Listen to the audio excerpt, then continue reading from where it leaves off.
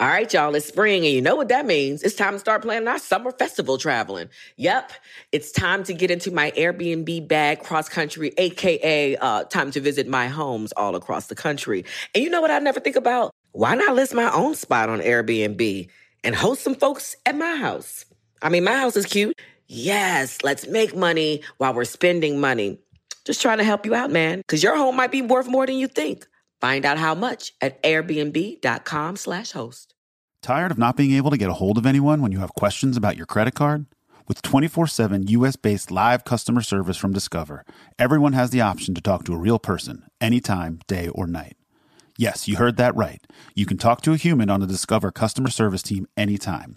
So the next time you have a question about your credit card, call 1-800-DISCOVER to get the service you deserve. Limitations apply. See terms at discover.com/creditcard. You know you've got a comeback in you. When you take the next step, you're going to make it count. For your career, for your family, for your life. You can earn a degree you're proud of with Purdue Global. Purdue Global is backed by Purdue University, one of the nation's most respected and innovative public universities. This is your chance. This is your opportunity. This is your comeback. Purdue Global, Purdue's online university for working adults. Start your comeback today at purdueglobal.edu. Questlove Supreme is a production of iHeartRadio. This classic episode was produced by the team at Pandora. What up, it's Unpaid Bill. On this week's QLS Classic, Peanut Butter Wolf talks about launching the legendary Stones Throw Records, who released albums by Jay Dilla, Madvillain, and Madlib, among many others. He also talks about his own career as an artist and DJ. This is episode number 127 of Questlove Supreme, and it originally aired on March 20th, 2019.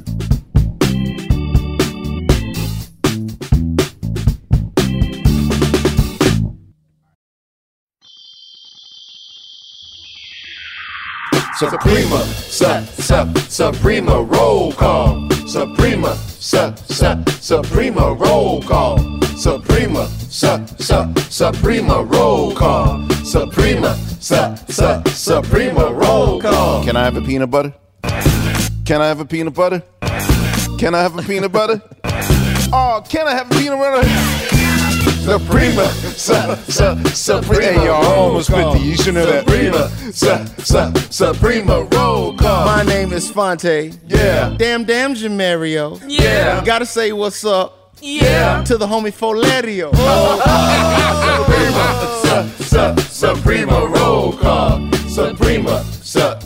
Suprema roll call. My name is Sugar. Yeah. I get around. Yeah. We're at Western Recorders. Yeah. Where they made pet sounds. Wow. Roll call. Suprema. Suprema roll call. Suprema roll call. Boss Bill's a DJ. Yeah. Records I devour. Yeah. But there ain't no way in hell Yeah. I'm spinning for 12 hours. Roll call. Suprema. Ain't nothing wrong with that. Suprema roll call. Suprema roll call. It's Laia Yeah. and Peanut Butter. Yeah. King of indie hip hop. Yeah. There ain't no other. Roll call. Suprema. Suprema roll call. Suprema roll call. My name is Peanut Butter. Yeah. And I don't rap. Yeah. If I knew I had to do this, Yeah. that's that. Suprema roll call. Suprema roll call. Suprema roll call. Suprema roll call. Wait, I got it. Steve, you just bodied me with that information. Studio 3, it's open. We're going to look at it in a minute when we're done. Can we just stop the episode now and go? No, I've already went in, so we can wait. Okay. Yeah, he done already posted his picture on the gram. Really? Yeah, it's on the gram already. So there's always Chat with Sugar yeah, episodes the Sugar live. Network they already got it. They got it early. Check the shirt, baby. Check the shirt. Wow, Founder. that's amazing. Ladies and gentlemen, this is another episode of Questlove Supreme Road Trip Edition. Yes. We are live at East West Studios, formerly known as United. Formerly known as Western Recorders. That's when they did Pet Sounds, and we're in Sinatra's room where he did My Way and New York, New York, and Something Stupid. And I gotta admit that the vibe of the place. Sinatra built this place basically. Or, I mean, somebody else designed it, but he paid for it. So and, this and was his. Yeah, this was his spot, and the other spot too that we were at, United. Both of those were his spots. Did he pick the couches out there? Because they seem really Sinatra-ish. No, all the studios here are basically as they were back in the day. But everything outside, including the hallway that seemed like something out The Shining. Yeah, I thought it was going to be an intervention talk for Amir, or Amir thought I was setting them up. That's the real deal. Yeah, like Amir, we're here to tell you that you can only have 7 jobs. No, bro, the Pet Sounds room though looks just like it does in all the pictures and documentaries. It's incredible. Wow. Well, different console, but you had to keep that intact, probably. Yeah. And his podium is right in there where he conducted from. Sinatra's podium. That is Sinatra's podium? Yeah. Uh-oh. Oh, I thought you were praying over there. Oh, no, I was on FaceTime. I was caking with my wife. Yes, but caking. I was caking, but I didn't want to step up there. I didn't want to fuck nothing up. Oh, you wasn't lamping on that podium? Nah. Podium. Anyway, ladies and gentlemen, our special guest today in our, shall I say, our road trip California edition of Questlove Supreme. The Frank Sinatra edition. Yes, a man just as smooth as Francis Albert Sinatra. I will say, initially, his entrance into our world was under the guise of indie hip hop, but when all the smoke clears, I should say that probably Stone's Throw is probably one of the most unique boutique creative labels in existence, going beyond the boundaries of what underground hip hop was, or the stigma of the title underground hip hop.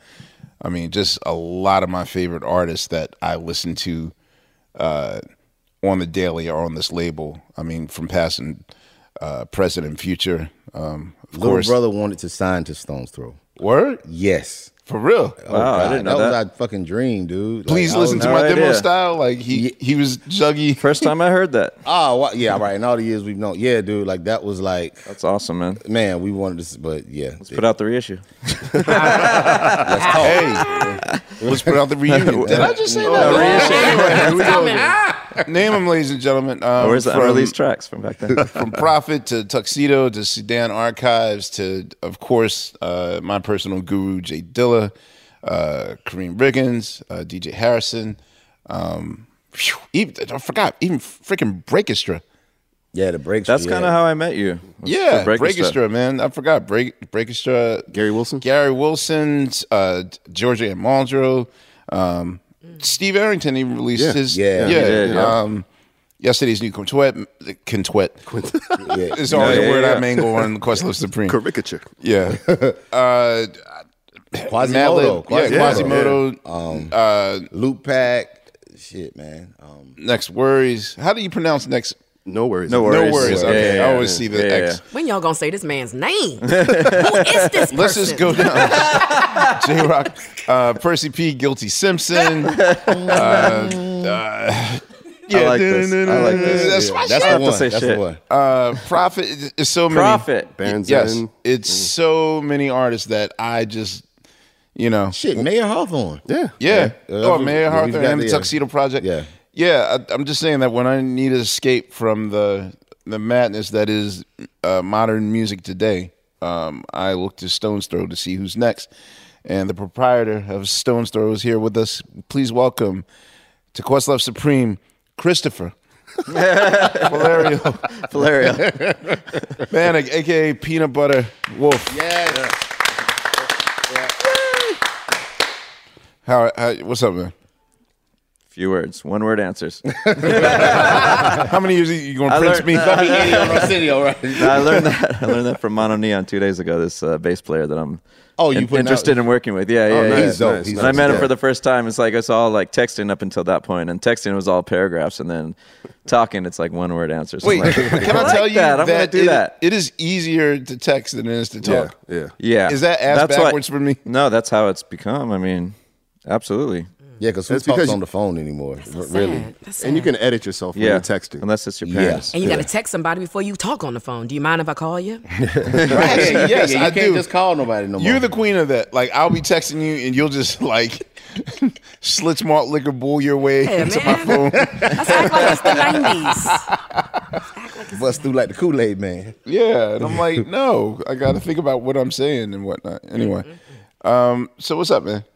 Also, a fellow, well, you know, for me to mention Ask Von, as I've done in past episodes with fellow Ask Von, me and Wolf are kind of part of the secret society of hip hop luminaries that we kind of started off all earnest in our appreciation of hip hop in the name of collaboration, but now it's like it's who can out emoji each other. Yeah, it's who can out emoji each other. it's mainly Premier. It's Premier and Alchemist. Oh, this is the group text. The Michael Jackson popcorn. Like y'all, like is it? No, dude. When I tell you, I think that the Premier, like, I'm dreading the day if Premier has an untimely demise, and it's up to me to write something like notable about his career. Like, his achievements in his emoji game, the Animoji, right? It's far beyond any beat he's ever made in his life. Oh wow! And Alchemist is damn near like a. He's just. Alchemist is the sticker king, and I want to buy his artwork. Yeah, it's the silliest brotherhood I've ever. But I never knew Premier had that many like cartoon voices. Like, I don't know why he's not doing cartoons. Yo, and just, like, seriously, quitting hip hop. I'm literally 1 second. I'm working on an animated series right now, and I'm like 1 second away from approaching. Just have him be all of them. All the characters. If Unpaid Bill were here, I'd tell him to hire him on Sesame Street. So wait, he does voice memos on your group text? Is that what y'all saying? It's beyond. They're great. They're great. Premier's talent for cartoon voices. Wow. And I mean, like 3, 4 in the morning is some next shit. So yeah, Wolf is part of the Ask Von brotherhood of. Yes, and I have a lot of friends who are like wishing they were part of it, like other like musician, DJs, hip hop. If I could fit more. No, it's cool. I like having one. Oh, we can't let Diplo. We should add J-Rock maybe, but J-Rock's quiet anyway, so. No, we just sit there like raging everybody. I never explained to Diplo why we had to kick him out the chat. Because Diplo left and then he came back and then. Well, I kicked him out because we gained. It's almost like the trade. Like, we traded Diplo for who joined us late, like Buck Wild. It was someone Jimmy Jam. No, that was a different one. How many people are in this group? I ain't lying. You can only have 25 people in the chat. So I'm guessing nobody has a droid because y'all cool. Well, Jazzy Jeff green left boxes us because green boxes. You don't respect green either? What's that? You don't respect any. That was me that said that. Having a green box, you text somebody with a droid, or if you get in a group chat, somebody got a droid and they fuck up the whole chat. Yeah, because they got to have a separate conversation because they can't get in yours because they got a different, I think I'm showing my age. I don't even know what that is. Shut the fuck up. You got an iPhone. I got an iPhone. Don't worry about it. Yeah, you a blue box. Yeah, if someone with a droid texts you, their text okay, which is why Jazzy Jeff had to drop out because Jazzy Jeff left iPhone to go back to droid. I didn't even know that. Okay. He betrayed us. So there goes the invite. Well, I was BlackBerry for so many years. How many BlackBerry users back in the early 2000s? I was BlackBerry too. I met a comedian last night who he purposely got a BlackBerry so that he could stop his writer's block. He had to turn in. Yeah, he's been working on his book for now 4 years, and he blames his ADD attention to his iPhone. So in order to wean himself off of entertainment, he's gotten rid of his iPhone and will only do BlackBerry, which takes away his GIFs and his memes and the time that he wastes. Well, your guy Jack White, right? I was hearing the thing that he said that he doesn't have a phone or something. Yeah, but eccentric people. Kanye don't have one. Can I do that, guys? Like, can I get rid of my phone? I don't think you could. I don't think you could. You got too many jobs. Yeah. And you like texting. You don't like talking. So what you gonna do? Disappear? No, never. Anyway, so how you doing today? Great. Got my water. What'd you do today? You know what? So I'm gonna start backwards because I visited Stones Throw headquarters, and I was genuinely surprised at how professional the atmosphere was. Really? Like the only thing missing, if you're a fan of It's Always Sunny in Philadelphia, kind of like the music that sunny happy music that they always use as background music on that show. That's the atmosphere I felt I was in when I was walking pit. Like I was like, yo, you guys have like a staff and it looks like the set of Mad Men. I love coming to work right now. Yeah, things are really good. I miss it. I want to walk through there again. Like, you want to come back? So, how long have you guys been in that building? I'm just 15 years. It's like it started we just had one room, and then as we kind of expanded, we grabbed another, and so just just gradual thing. It's kind of that whole neighborhood is a vibe because even your next door neighbors with Shahid and Adrian Young and Shahid, their studio. Well, I think it's Adrian's, but maybe Adrian. Shahid. Shahid's like What part of LA is it? It's called Highland Park, so it's pretty close to downtown. You guys got studios in that complex, or is it office space? We have a studio in ours, and then Adrian's is next door. Wow. Yeah, it's official, man. Like and we got a bar, and we're opening a record bar. That's So wait, are y'all legit like are you the biggest indie hip hop situation or indie situation right now? It's because it sounds huge. Like compared to others. We're not like as big as Kendrick Lamar's label or any of that, but But like y'all are probably the longest lasting, I'd say. Yeah. You guys are probably neck and neck with Jack White's situation with Third Man. Third Man, I think. Because even his label, his operation in Nashville is sort of similar where I think it's less about the artist and more about the label. So what year do you consider the actual first Stones Throw release? Yeah. Well, with the name Stones Throw was in '96. I started a label in 1990 and put out like one 12-inch single that flopped, and then at that point I was like, I don't want to do the label thing, and I started working with an MC, Charisma, and then he passed away, and then I went back to the label thing. I just didn't want to be an artist anymore at that point, really. What discouraged you from continuing the artist thing? Yeah. Losing my friend. I didn't want to be on stage with someone else, and it was just not really. It didn't feel right. So were you rhyming or were you DJing? No, I was DJing. Okay. Did you not hear his roll call? Yeah, did you not hear my rap? I DJ'd and I made all the music back then. I used the Ensoniq EPS, which was like a big I remember this. Workstation, and because you ended up putting that record out, right? You ended up putting I put out Charisma's record after he passed. Yeah, he passed in '93, and then we were signed to Hollywood Basics at the time, which was that was the Disney. Like Disney, yeah. But it was Funk and Klein though. So Funk and Klein, like, do you know Funk and Klein, or did you know who he was? I've heard of Dave Funk and Klein, but what was it like? Because also Pharaoh and our checks had Mickey Mouse on them, so that seriously, wow, they really did. Have you saved one? I probably have one. Yeah, I remember. I remember Hollywood Basic. They had Organized Confusion and Lifers Group. Yeah.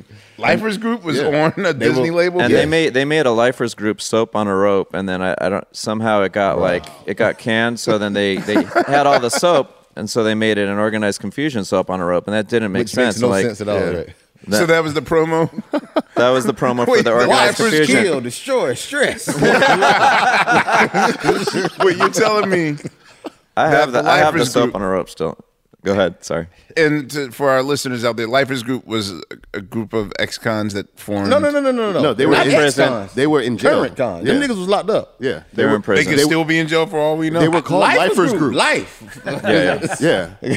Wait, how did they? They recorded in jail. They recorded the album in jail. I guess they was in the rec room or whatever. I thought Ty Dolla $ign did that first. What, recorded in jail? Yeah. Well, you forgot about Shine too. Oh, Shine. Shine. Yeah. No, Lifers Group had an actual studio. I guess they recorded in jail, and yeah. Yikes.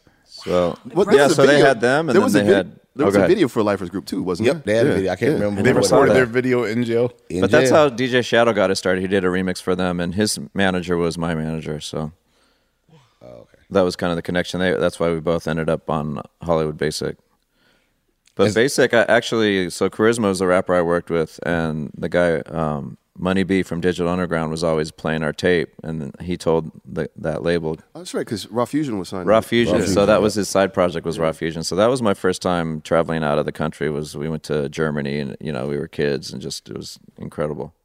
Who else was on that tour? It was me and Charisma, this rapper Heisey, this West Coast rapper. It was kind of part of DJ Quick's crew, and then Scandalous. Raw Fusion.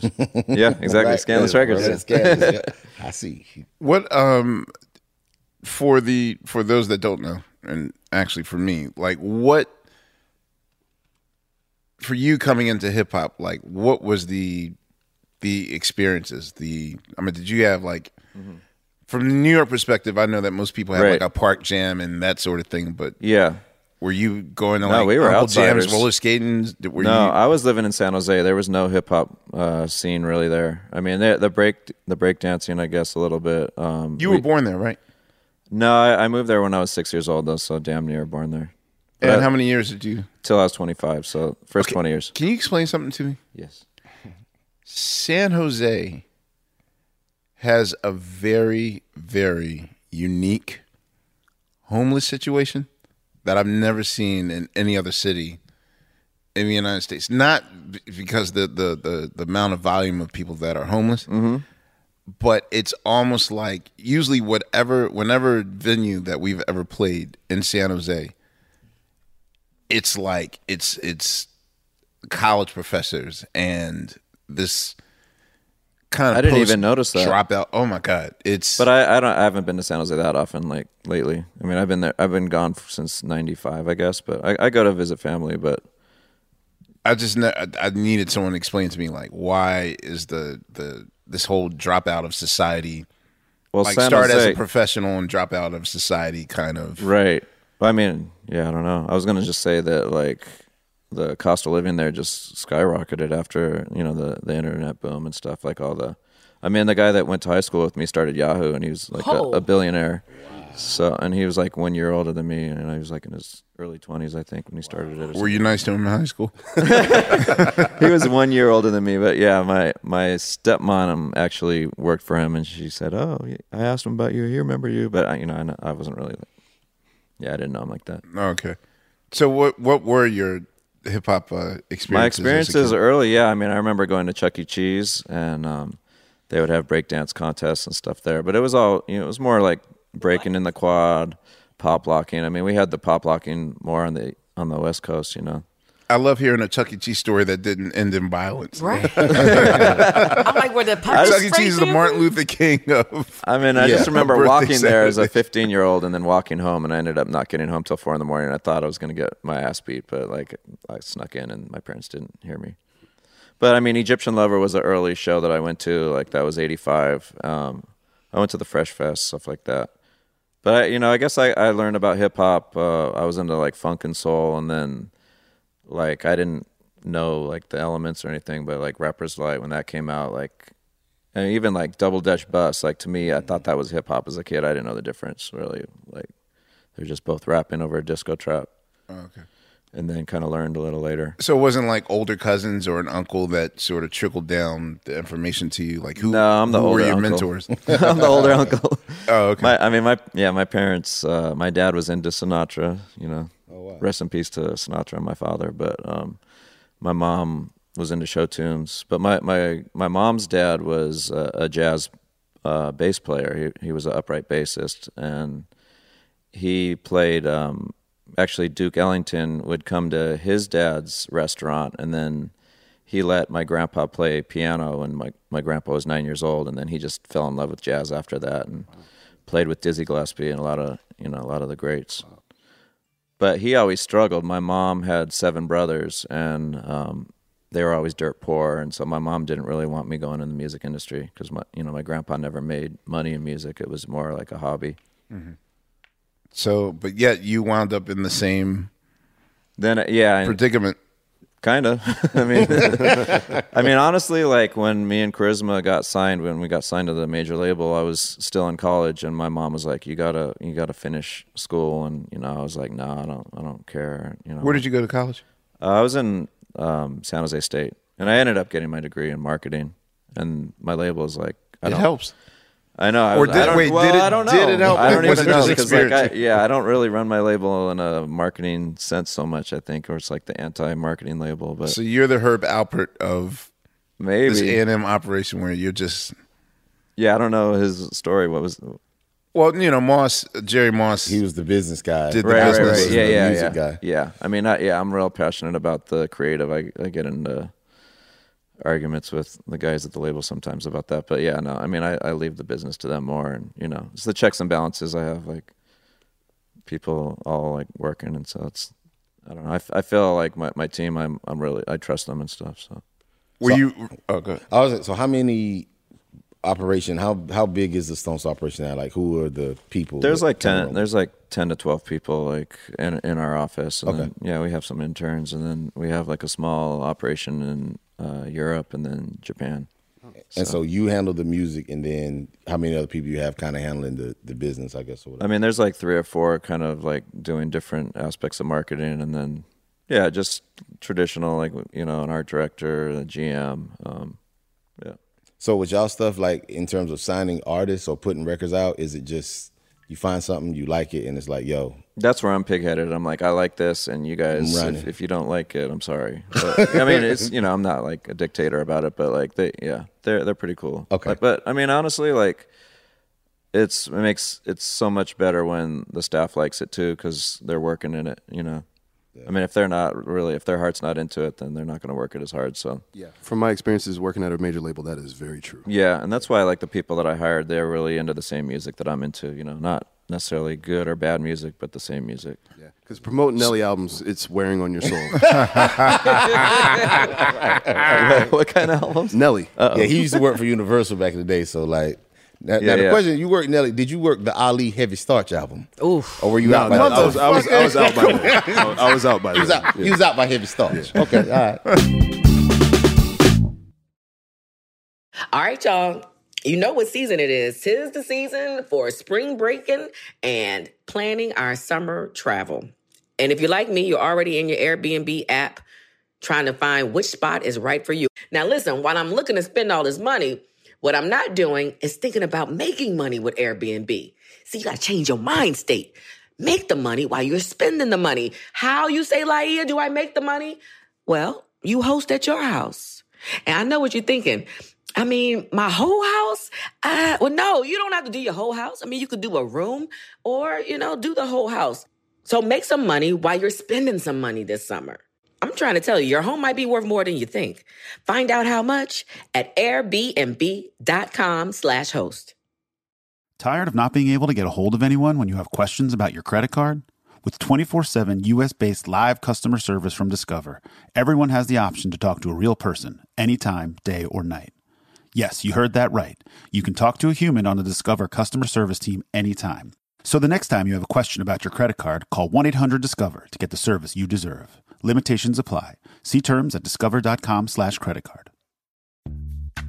Snag a Job is where America goes to hire, with the deepest talent pool in hourly hiring. With access to over 6 million active hourly workers, Snag a Job is the all-in-one solution for hiring high-quality employees who can cover all your needs.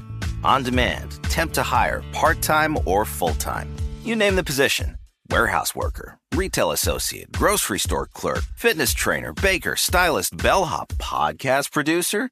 Yeah, Snag a Job's got a worker for that. With our easy-to-use platform, you're able to seamlessly post and fill available positions quickly with a dedicated customer support team to provide all the help you need along the way. Kind of nice knowing you have a talent pool like that in your own backyard, right?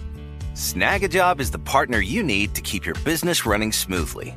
So visit snagajob.com or text snag to 242424 to talk to an expert.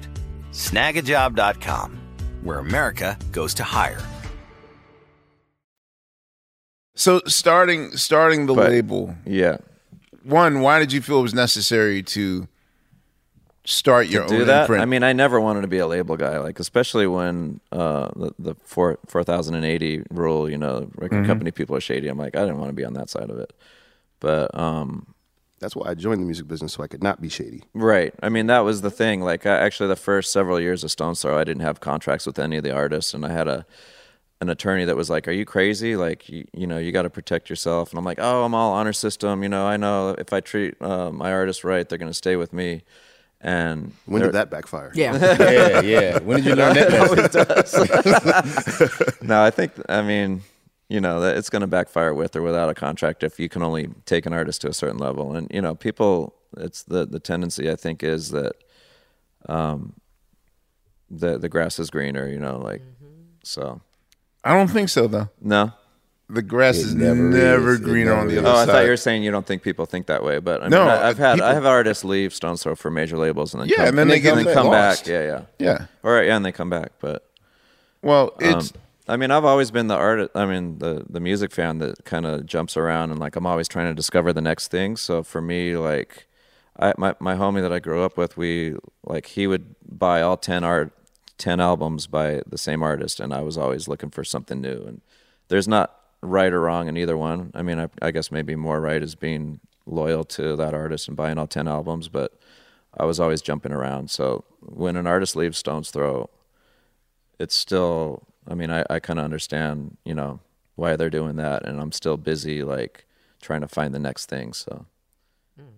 Well, yeah, as I said at the top, I think in your specific case, I feel like Stones Throw, the legacy is almost the star of the operation, as opposed to, if you have a particular franchise artist that shines for a while or whatever. But I feel like for me, I'm at the rate now where if it's a new artist on Stones Throw, I trust it.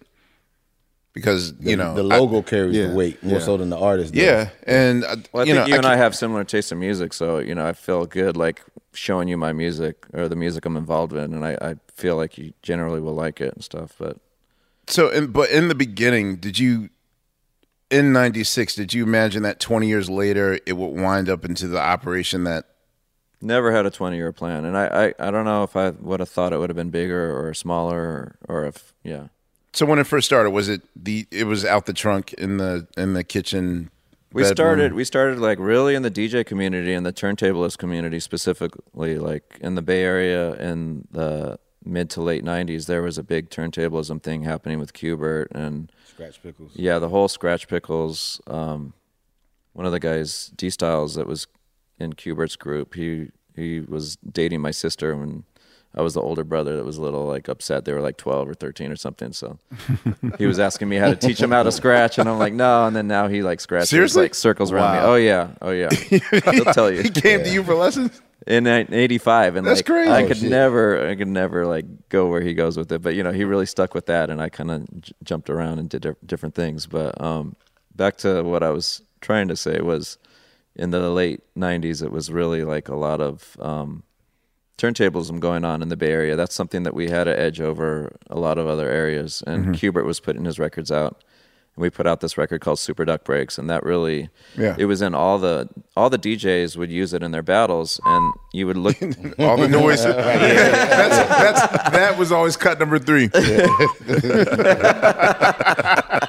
Nah, straight up. Yeah, but okay. So, but I was gonna say, like, well, go ahead. No. I'm like trying to lead the interview now. No.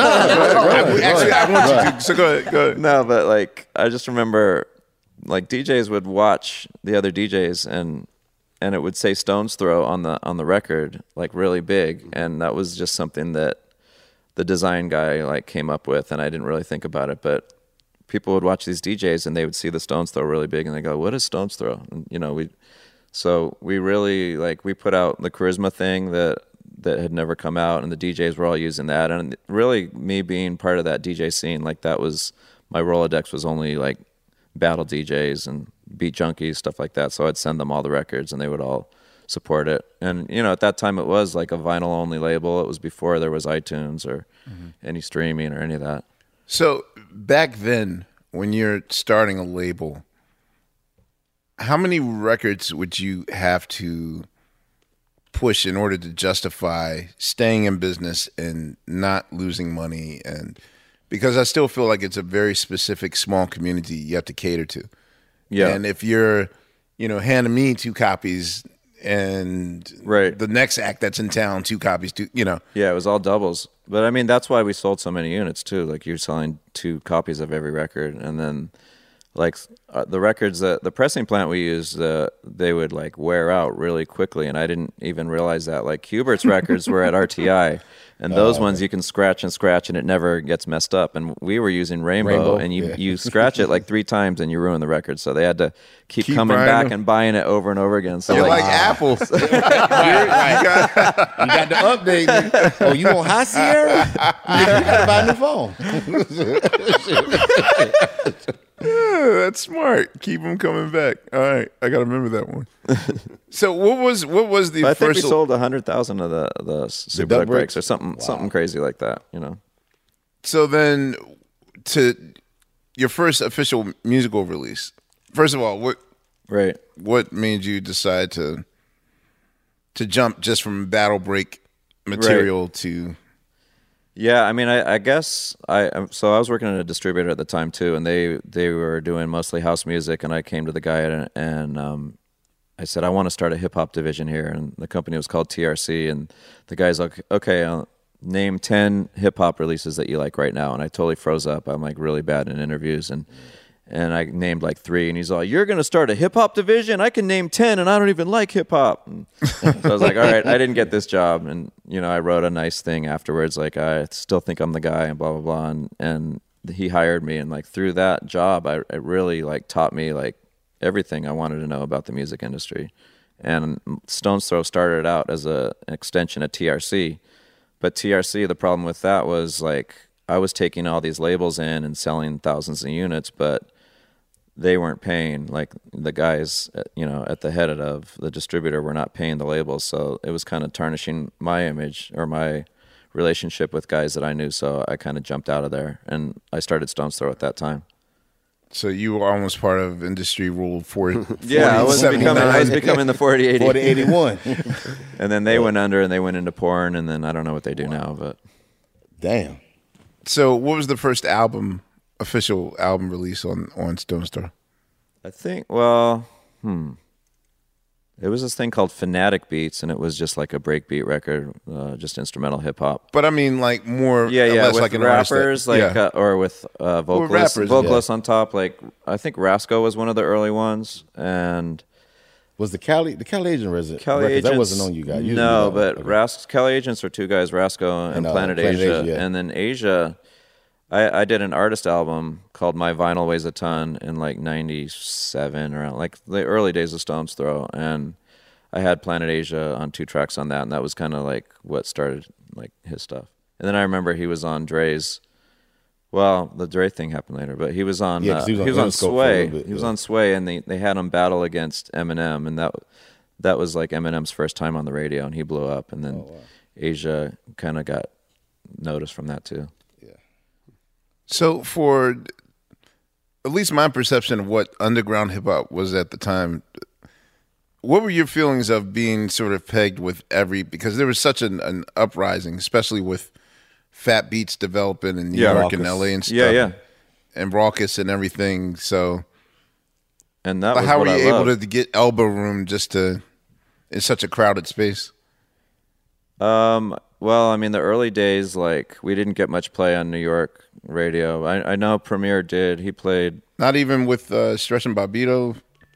Bobbito, yeah, they did. They supported some of our stuff. But I remember, like, the Quasimodo, they didn't support, and I was, like, all upset about it. But really? Yeah. But, what was the promo like? They probably did eventually. I don't know. Well, I mean, there was a period, especially when Stretch Armstrong left the show.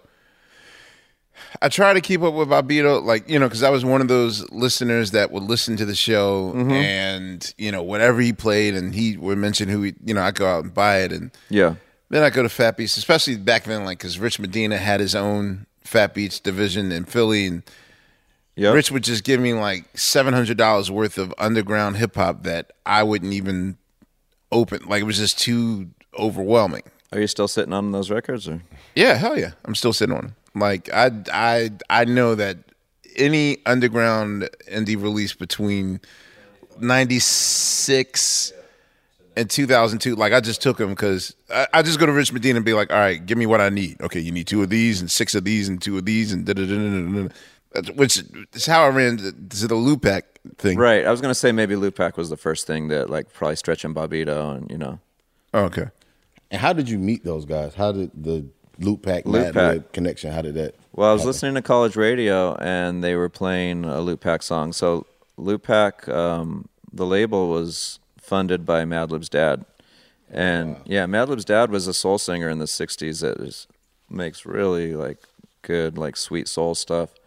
I have a story about that too, but tell it. Well, I mean, I was just thinking as I was talking about it. Like, I remember I was in a record store with Madlib in the UK, and it was like just they were playing a lot of old soul, and we were buying records. We were in there for maybe 3 or 4 hours, and then Madlib's dad's song comes on, and Madlib's like, "Hey, that's my dad." Like, he told the record store guy, like, Madlib he'll never brag about anything that he does, he's always like really low key, but because it was his dad, he's like, "That's my dad." And the guy's all, "You're Otis Jackson's son. I can't believe this. I'm meeting Otis Jackson's son." And it was cool to hear Madlib, as a son rather than like this guy. Yeah. I want my daddy's records. But yeah, so his dad put out the first 12-inch, and they didn't have any distribution, and I heard it on the radio, and I called the radio DJ, and I was like, "What is this? I want this for the distributorship." Wow. And so I got the number. I called what ended up being Madlib's dad, and he was super sweet, super cool dude, and I told him about my label and stuff too, and I was up in the Bay Area at the time, and they drove up to the Bay to meet with me, and that's kind of just how it started, I guess. Was it Northern Soul, or like what kind of music was he? It was kind of Northern Soul, I guess, yeah. Okay. So with the Lupac project, which is, I'll say, like the first time, I mean, that's even how though you found out about it. Yeah, even though that was where I started too. That was my first real. Even though I'm borderline certain that I have been collecting from all those Fat Beat trips. Mm-hmm. But my Lupac story, for all of my like Dilla is God folklore I've ever had, I still crack up at the 7 days where I finally saw him as a human being. Yeah. And it was a 2 a.m. call, and I thought, okay, either I let somebody, a producer I won't name right now, get his B tape. Oh, I know who you're talking about now. Exactly. And he was just like, "Yo, man." And I'm like thinking, like, for him to yo man me, I was like, "Yo, I'm in trouble." And he's like, "Yo, man, I gotta talk to you."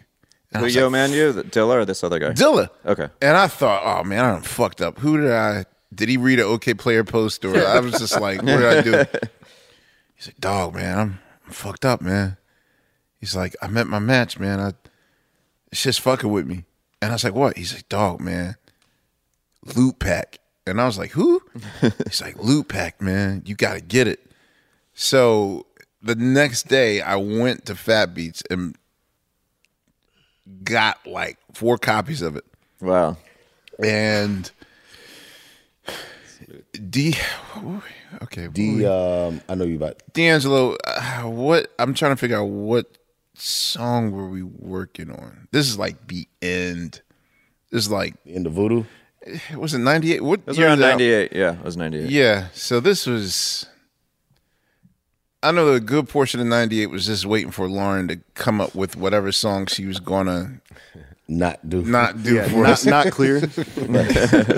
And we sat there. I was like, "Yo, man, my quote was, yo, this album is Dilla's kryptonite. Like, this is fucking him up. He's just fuck up in the game." Yeah. And the thing was, we didn't get it at the time. Yeah. Like, it was just a language we sat and listened to it twice. Right. And it wasn't resonating. D was like, well, this isn't, because we were like deep in the Dilla funk by then. We were like, we just don't get. And when I asked, I said, "So what elements are in this that's really fucking with you, bro?" And he's like, "Yo, he's speaking my language. Like, whoever's Madlib is speaking my language right now. Yep. And so I'm saying, like, so is there intricate stuff that us mere mortals can't see that he's like, absolutely. He's like, he's doing stuff in his 1200 that only I would think to do. Yeah. And the fact that he was the limitations of a 1200, it's like what 10 seconds, 10 and a half or something crazy like that. Yeah, so I mean it took me a while to get to, but then it kind of grows on you. Because the thing was, I was like, damn, if I can't see what he sees, then I'm so below on the level. So I just kept listening to records and kept listening, and then I just became a genuine fan of Madlib and anything. Right. And then you started sending me. Well, one of the artists that I was working with at the time, one of the other rappers, like he didn't understand it either, and he's all, "You're signing this? You signing these sucker MCs?" And he was like all really like more on the the lyricism stuff, but like they were just more like creating a fun vibe. Yeah, it was a feel. It was a feeling. Yeah, the first time we came to when Little Brother first came to L.A. We did like an in-store at Stax in Cerritos that used to. I don't even think the store is there anymore. It was a vinyl store. Yeah, I remember Stax. Yeah, Stax. It was out there, and Oh No and Wild Child came, and they came and showed us love, and that was my first time meeting them. Right, and I was like, "Yo, man, that sound pieces like that was it fucked us up too. Like we were, and that was one of the records when we were making the listening that we would listen to, and it was like, like this is it." Well, I was going through the demos recently. Like the demo versions were all just recorded, the way Madlib wanted it, and then we went into like a bigger studio, and they multi-tracked everything and mixed it different. And Madlib is like just kind of the nicest guy. Like he won't speak up for what he wants sometimes, so you never really know what he wants. And at least he was back then. And so the engineer that did Loop Pack, he mixed it a lot differently than the way Madlib's demo sounded. And Madlib cannot listen to the Loop Pack album. He hates it because of the sound sonically of it. Like everything's too perfect and clean for him. Yeah. So like after that, clean for the 1200 maybe, but after that, like everything was. He would never give people multi-tracks. So, I was trying to get Madlib beats to like Nas and Q-Tip and, people of the time, and whatever it couldn't happen because he couldn't multi-track it. And I remember De La, like, when they did the shopping bags, like they wrote to it after I gave them just the 2-track of it. And then they're like, all right, we need the multis. And like, there are no multis. And so they were like upset with me. Like I was kind of caught in the middle because, it was a miscommunication where they assumed that I was going to give them multis on it. Yeah, every time I've ever done something with Madlib, it's the same. It's thing. always, it's just, and you just know, like, whatever it is, that's what it is, which I fuck with, because it's like, I mean, it works, it works. I mean, absolutely. We don't got to redo it. So that's how Madvillain was recreated, or was created. It's not recreated. That's how, J-Lib, like, pretty much all the Quasimodo, all that stuff.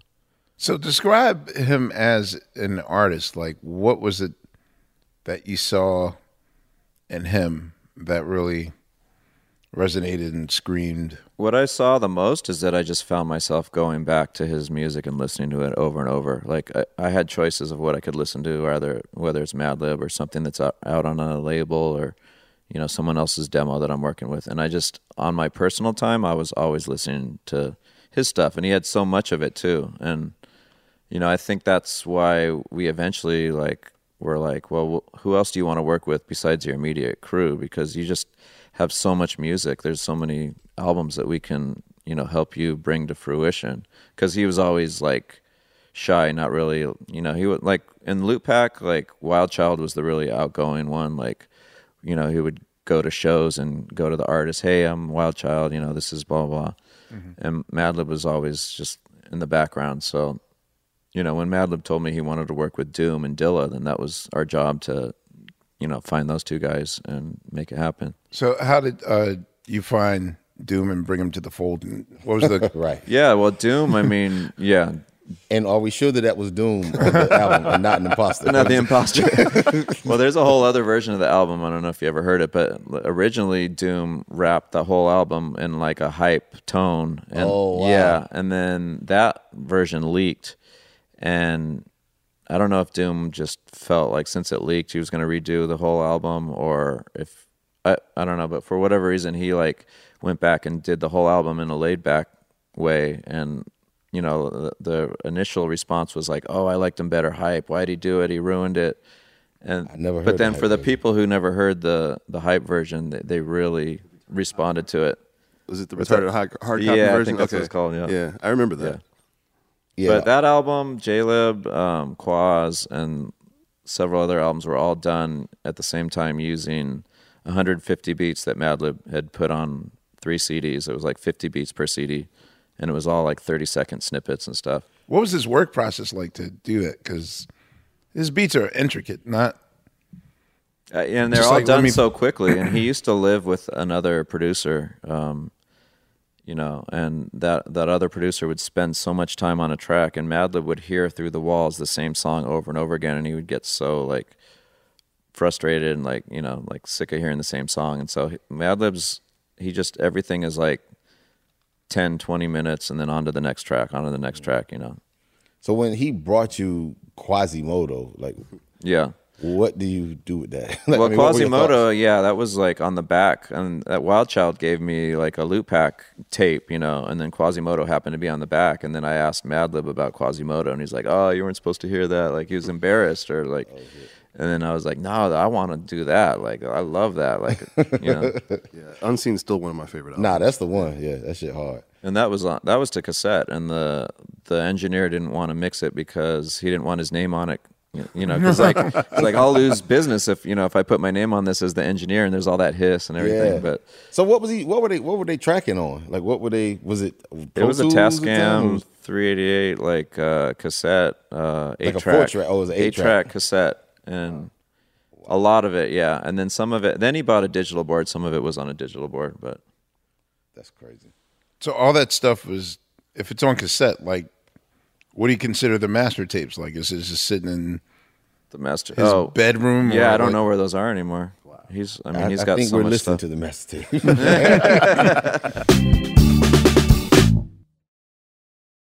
All right, y'all. You know what season it is. 'Tis the season for spring breaking and planning our summer travel. And if you're like me, you're already in your Airbnb app trying to find which spot is right for you. Now, listen, while I'm looking to spend all this money, what I'm not doing is thinking about making money with Airbnb. See, you got to change your mind state. Make the money while you're spending the money. How, you say, Laia, do I make the money? Well, you host at your house. And I know what you're thinking. I mean, my whole house? Well, no, you don't have to do your whole house. I mean, you could do a room or, do the whole house. So make some money while you're spending some money this summer. I'm trying to tell you, your home might be worth more than you think. Find out how much at airbnb.com/host. Tired of not being able to get a hold of anyone when you have questions about your credit card? With 24/7 U.S.-based live customer service from Discover, everyone has the option to talk to a real person anytime, day or night. Yes, you heard that right. You can talk to a human on the Discover customer service team anytime. So the next time you have a question about your credit card, call 1-800-DISCOVER to get the service you deserve. Limitations apply. See terms at discover.com/creditcard.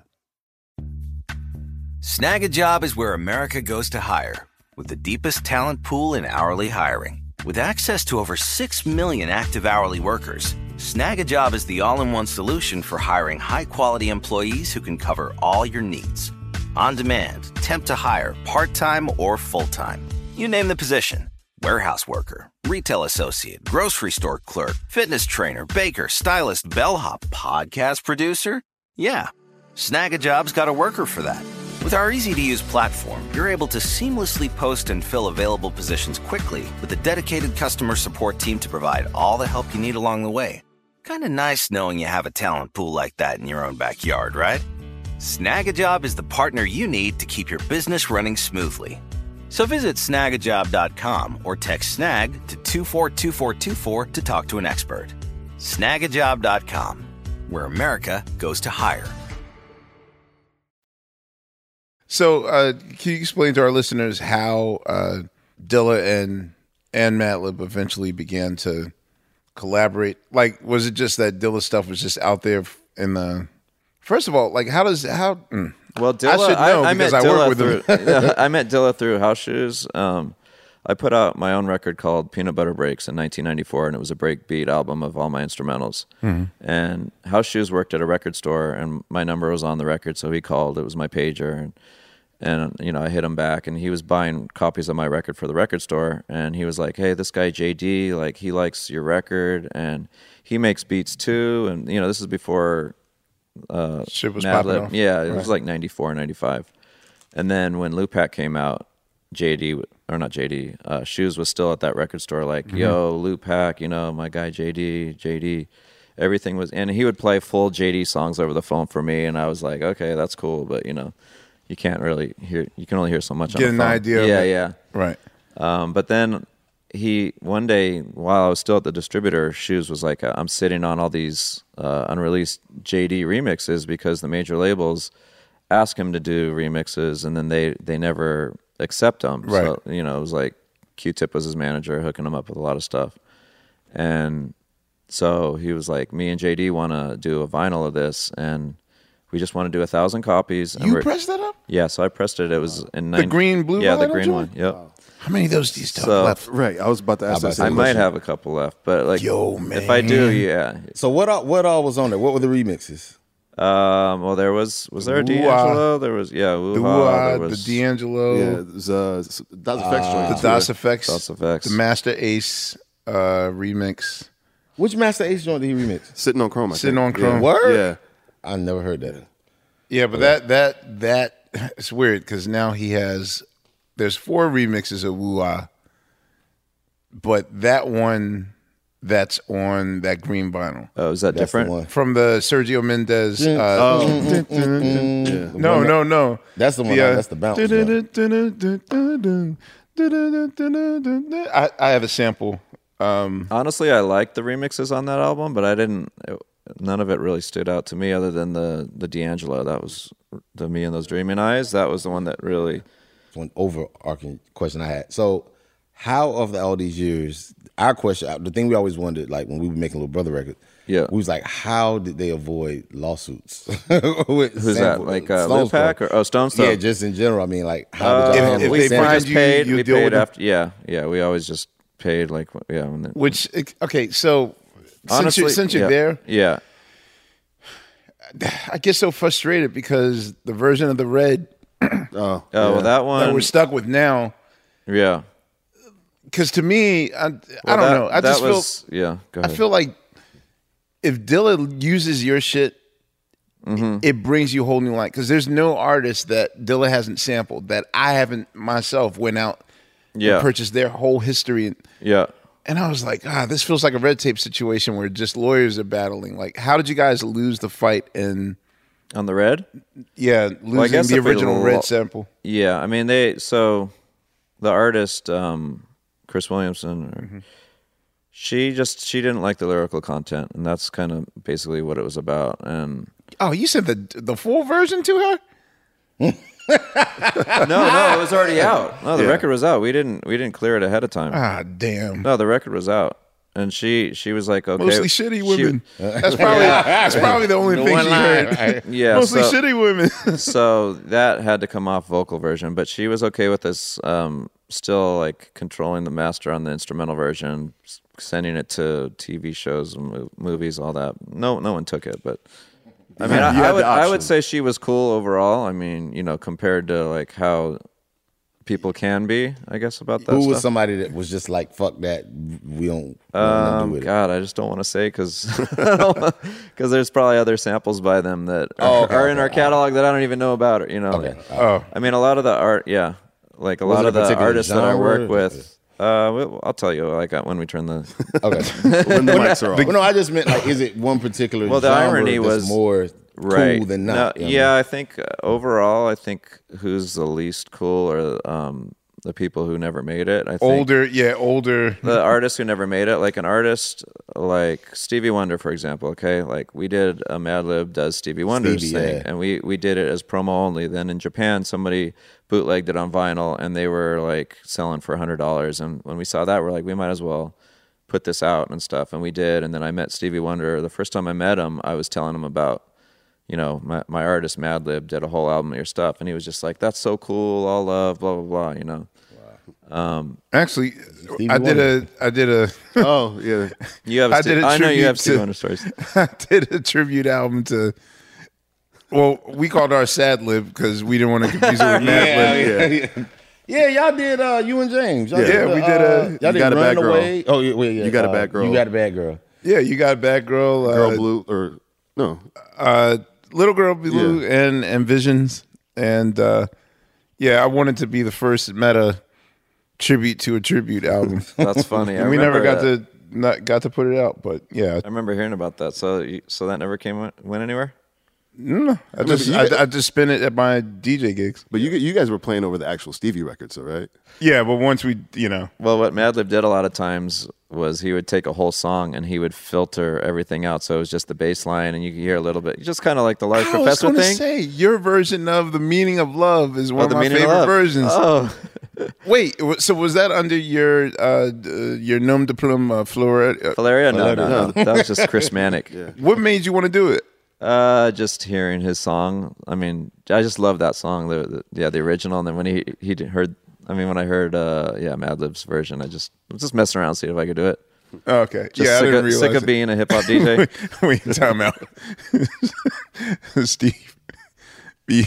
All right. There's one loop. So during the Things Fall Apart period, we had like 3 or 4 Dilla options to work on before we chose what you guys would know as Dynamite. But I was fighting for Dilla had chopped up Steve Coon's The Meaning of Love, and he would only loop I Know Not When, I Know Not Why. Oh, yeah, right. And like he's done like 100 beats based on that. Like I never wanted that shit to die. Like I still have the MP3 disc that he gave me, and I've tried so many times to figure out ways to, Is that the only song Steve Coon sang on? Because no, the entire album. Oh, he does. God. I don't have the album. Yeah, actually, I need to get it. Okay, so when I first got my studio, I'll say like, when did we start? Like, was it like 2006 in Philly when we were working on Game Theory? Like 2005. Yeah, something like that. Yeah, so like all the Steve Coon beats I made actually just wound up being released by Paul Barman's new album.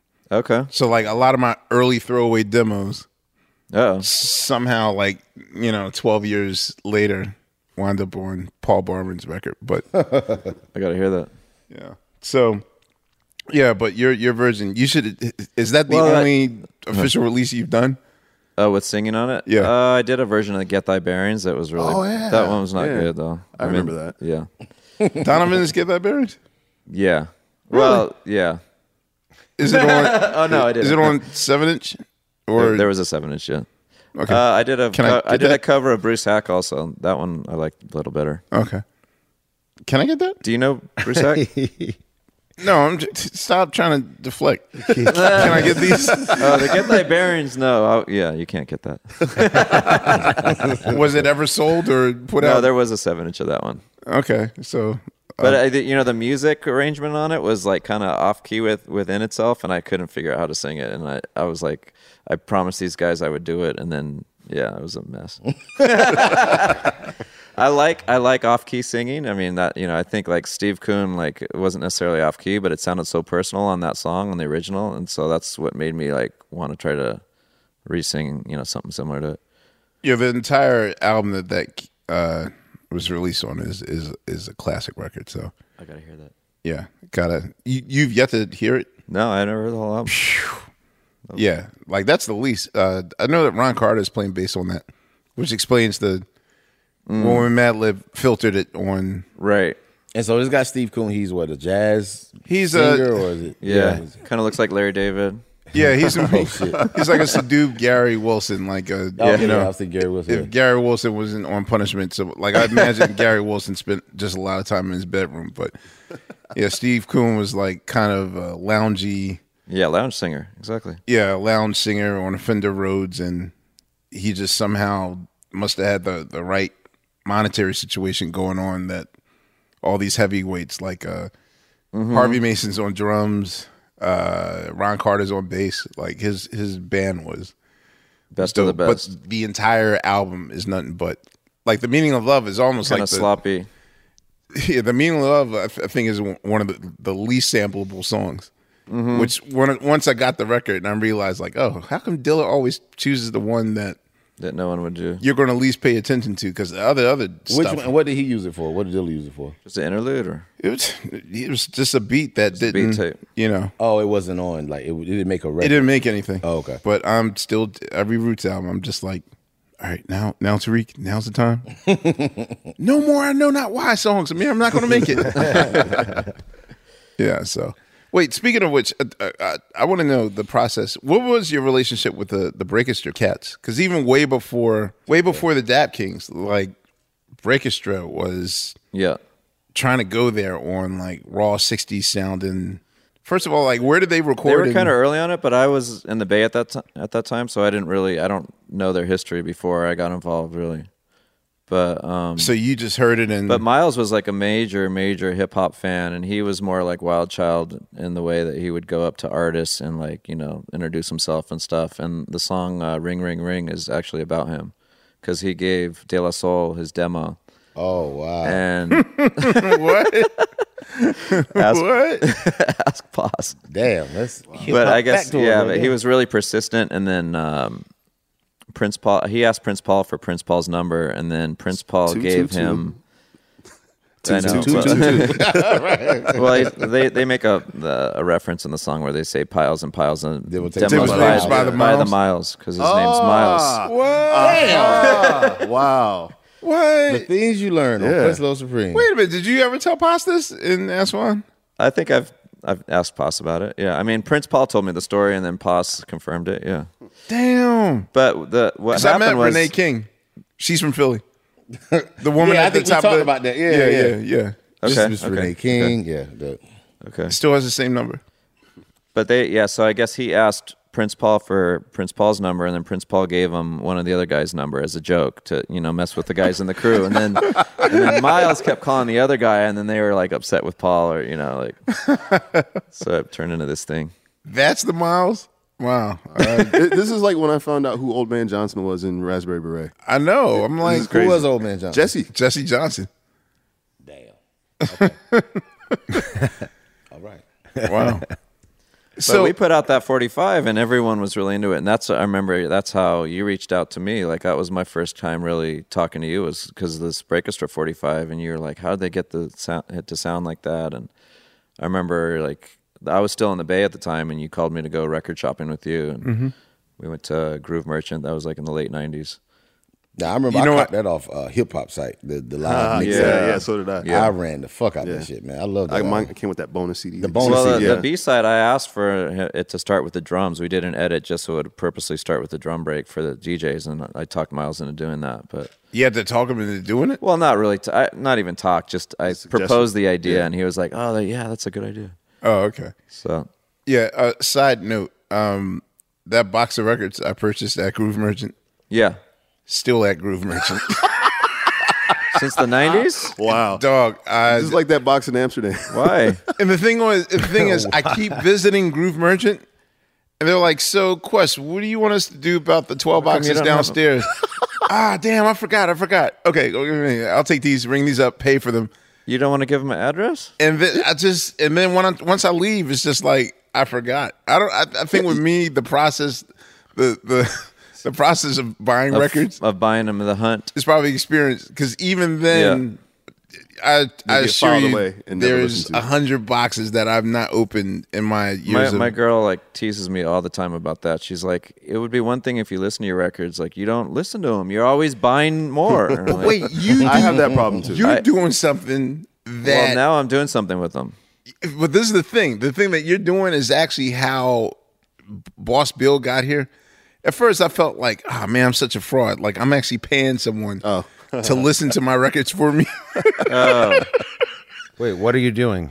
Well, what are you talking about? I'm doing because but the what thing I was was talking about is I'm doing a vinyl bar. Yeah, but the thing was, when you showed me The Office, I saw like 5 Smurfs at like with all this vinyl. There's guys going through it and just cleaning it and putting it in categories. And we made a Discogs page for it. So at the Stone's Throw headquarters, I'm opening a bar, with 7,000 of my records in it from my personal collection. And basically the concept is DJs who come to the bar, they have to use the records that are there. You're not allowed to bring your own records, no computers. So, shit, word? Yeah, so... Oh, fuck that. No, I used to DJ at a record store in Brooklyn years ago, and I would only play the records that were in store. Because it made sense. That was a record store thing, exactly. It made sense. And it's a challenge, too. Like, that was always a fun thing. I get there like a half an hour early, start going through the rack, seeing what I could play.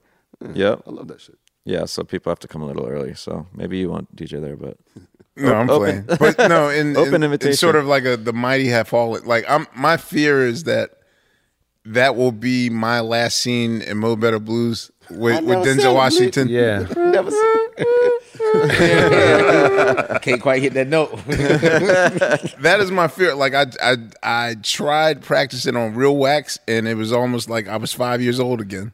Yo, you haven't played with real wax in a while. I'm scared to now. Like, you don't really have to mix in this bar. It's like 50 capacity. It's more just a listening experience, and it's got like really good warm Mancuso, speakers. And what's that? Do the David Mancuso right there. What? Yeah. It's supposed, that's the vibe. No mixing. That's the vibe. No more mixing. like, let the songs play out. Honestly, Larry Levine was kind of like that too. Like his mixes wasn't really mixes. It was just For me, I used to everything had to be like mix on beat, and then I started learning mixing on key and on beat, and now I'm like, I like switching it around. I don't even mix on beat all the time anymore. I'm just like, okay, I've been playing 102 beats per minute for too long, so I'm going to go into 125 and just totally break it, change it up. But I noticed with Serato, when DJs, they want to keep it like keep the party moving the whole time, but then you end up the same tempo like for 2 hours, or I just like start slowly, yeah, usually, people. That's true. That's what people do too. The gig I did yesterday, usually with those type of specialty gigs in which it's not a dance gig, it's more like I spun it at a taco spot. Yep. Next to Stone's Throw. Next door to his studio. It's like a small and alleyway. You didn't even know it was next door to I didn't. It's an alleyway that can fit maybe 100 people. But they basically just go outside to eat their tacos. And so I just show up, sort of ambush the party. And I figured, okay, I'm going to do my greatest challenge. I'm going to see if I can stay in D minor for the entire 4 hours. So what's the song in D minor? Half of James Brown's catalog's in D minor. Oh, I need to get D down D. Right. Funky D. Any song in this key, Uptown Funk. Okay. Gotcha. Any jam by Michael Jackson, anything in the key of D. Okay. So yeah, I thought I could go through it because it's a slow torture thing. I want to see will it is it like Chinese water torture? Is it some slow process of killing them? I got a good 2.5 hours in, and then finally, let's get happy. I gave up, and then I had to figure out what song's in the key of D that goes to another key in a bridge, and then I finally figured out Mighty Mighty in the bridge goes to E flat, and then Mighty Mighty by Earth, Wind and Fire. Earth, Wind and Fire. Okay. And once I was in E flat, then I was in Stevie Wonderland. So then I did a whole bunch of E flats. But yeah, it was. So you use the key function on the Serato, or do you just do it? I live by that. Yeah, so do you I. Do, yeah. Do you do Camelot? But it's not always right. It isn't. No, Did you notice that? It's weird. I do Camelot, but then I got to correct Camelot. What's Camelot? What is Camelot? Instead of like A minor or B minor, it'll give you like Numbers. a number system, and so it's easier to figure out which songs have like a complementary key. Okay. Because if it's like 3A, you can do anything that's 3A, 3B. You can go 2A or you can go 4A. Okay, gotcha. But the problem with that is that if you let the computer decide what the key is, it could throw it off. So take a song like the Jacksons' Different Kind of Lady on Going Places. Right. But because the intro is a guitar, it's going to take those first 5 notes and think that the entire song's in that key, when actually they go to a whole nother key. So it's, I still have to clean up. I'm sorry, we fell in the vicious rabbit hole. No, I feel like I'll be like Kool Herc Because Kool Herc even DJs like that now. But why don't people book him? Why don't people book Kool Good Herc? question. It's so lame to me. Like, people aren't booking him? Well, I don't know. When's the last time? I never get to see him in LA. Oh, okay. I mean, I've been to a few. I went to one thing in LA that he was at, and it was poorly promoted, and there was really not that many people there. Like Kool Herc is coming to a party. I DJ, but I've never like. Shit. Well, I'll be the change I want to see. Then. Yeah, I'll have do Kool that. Herc. Rich picnic. Yeah, Nah, straight up. From your mouth to my ears. No, actually, we do. Kool Herc we ain't do never like get a royalty check. kind of a small like festival thing in LA. We're gonna do it again next year, and I'd like to have him at it. So. All right, y'all. You know what season it is. 'Tis the season for spring breaking and planning our summer travel. And if you're like me, you're already in your Airbnb app trying to find which spot is right for you. Now, listen, while I'm looking to spend all this money, what I'm not doing is thinking about making money with Airbnb. See, you got to change your mind state. Make the money while you're spending the money. How, you say, Laia, do I make the money? Well, you host at your house. And I know what you're thinking. I mean, my whole house? Well, no, you don't have to do your whole house. I mean, you could do a room or, do the whole house. So make some money while you're spending some money this summer. I'm trying to tell you, your home might be worth more than you think. Find out how much at airbnb.com/host. Tired of not being able to get a hold of anyone when you have questions about your credit card? With 24/7 U.S.-based live customer service from Discover, everyone has the option to talk to a real person anytime, day or night. Yes, you heard that right. You can talk to a human on the Discover customer service team anytime. So the next time you have a question about your credit card, call 1-800-DISCOVER to get the service you deserve. Limitations apply. See terms at discover.com/creditcard. Snag a Job is where America goes to hire, with the deepest talent pool in hourly hiring. With access to over 6 million active hourly workers, Snag a Job is the all-in-one solution for hiring high-quality employees who can cover all your needs. On demand, temp to hire, part-time or full-time. You name the position. Warehouse worker, retail associate, grocery store clerk, fitness trainer, baker, stylist, bellhop, podcast producer. Yeah, Snag a Job's got a worker for that. With our easy-to-use platform, you're able to seamlessly post and fill available positions quickly with a dedicated customer support team to provide all the help you need along the way. Kind of nice knowing you have a talent pool like that in your own backyard, right? Snag a Job is the partner you need to keep your business running smoothly. So visit snagajob.com or text snag to 242424 to talk to an expert. Snagajob.com, where America goes to hire. What was Egon's role in the label? Was he the business end or was it? Yeah, he was the GM. Yeah, he handled all the business. Okay. So what was not the modus operandi, but what was at least the mission statement for Stone's Throw to be as far as like what our identity is? At least back then, what was it? Like we had to find the elitist, the elite MCs, and we're just going to represent. I don't know. I think maybe at that time it was so Madlib centric.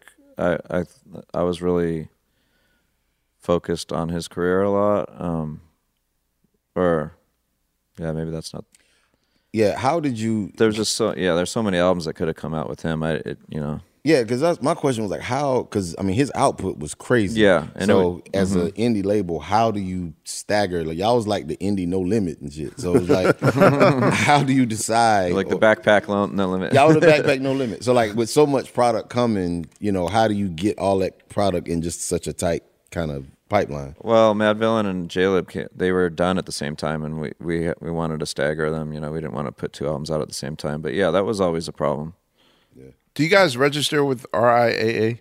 As a label, do you have to register with RIAA? God, I don't even know. What's RIAA? What is it? Recording industry. Ice-T. Ice-T and Alzheimer's. Yeah, I think.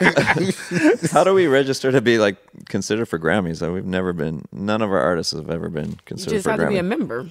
Yeah. Well, no, that's NARAS, but like, all right, the Recording Industry Association of America, that's Who gives you the certification? No, but he was asking about the Grammys. And that's Naris. Oh, yeah, that's Naris, yeah. Just become a member. Well, like the rest of the hip-hop community. This is why Ask On exists. So now you can just ask Jimmy Jam. Yeah. Blammo. Oh, yeah, I could ask him. Yeah. Why is he back? He the president again? Well, no, I mean, but he's sort of he's involved. I feel like he's definitely the Ronald McDonald of the. I feel like they use him to sort of. He's the mascot. Yeah. Whenever we bitch or have a problem, everyone just goes straight. Well, I remember the Grammys. They had Dame Funk as the poster of the Grammys. Like the posters were all over the place, but he's never been nominated. Wow! But they wanted his face for it. You know, it's like, yeah. Wow. It's like, well, give me a nomination. Yeah. Y'all can have it. Listen, Mayor Hawthorne. Mayor Hawthorne. So how was it? How did you hear him? You do that? Yeah. So Mayor Hawthorne. This girl Noelle that is in this group, Fits in the Tantrums.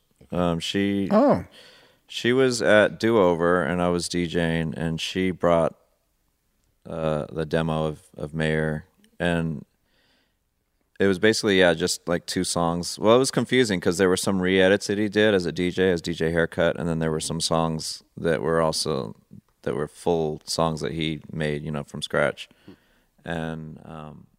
So when I first heard it, I thought it was re-edits. Like the Just Ain't Gonna Work Out, I thought that, I was like, oh, that's probably a re-edit of an old funk song or something. And then when I found out that he was the singer on it, I was like, oh, we got, I want to work with you. Let's do this. And I don't know. That was it. Well, y'all did it. Does it, because he did, it was the first 2 albums, those were Stone's Throw, right? The first one. The first album was Stone's Throw. And second one I think was Universal. Second one, Universal. Okay. Oh yeah. So wait, what? Yeah, the Strange Arrangement was Stone's Throw. That was Stone's Throw. Yeah. And then the second was the How Do You Do? That was that was wasn't Stone's Throw? No, that wasn't Stone's Throw. So I never knew. I thought all of his output was Stone's Throw. No, we worked something out with Universal, and they took care of us, and they took care of his career, for a while, and then And so now the tuxedo stuff, is that you guys? Are you doing that? Then he came to us with the tuxedo. Yeah, him and Jake One. Yeah. How have you handled? Have you received pressure? I guess to sell out, so to speak. Like, has it been majors wanting to buy you guys or absorb you into their system or whatever? We kind of peacefully coexist. Majors don't mess with us at all, really. I mean, sometimes. Like with No Worries, and we put out.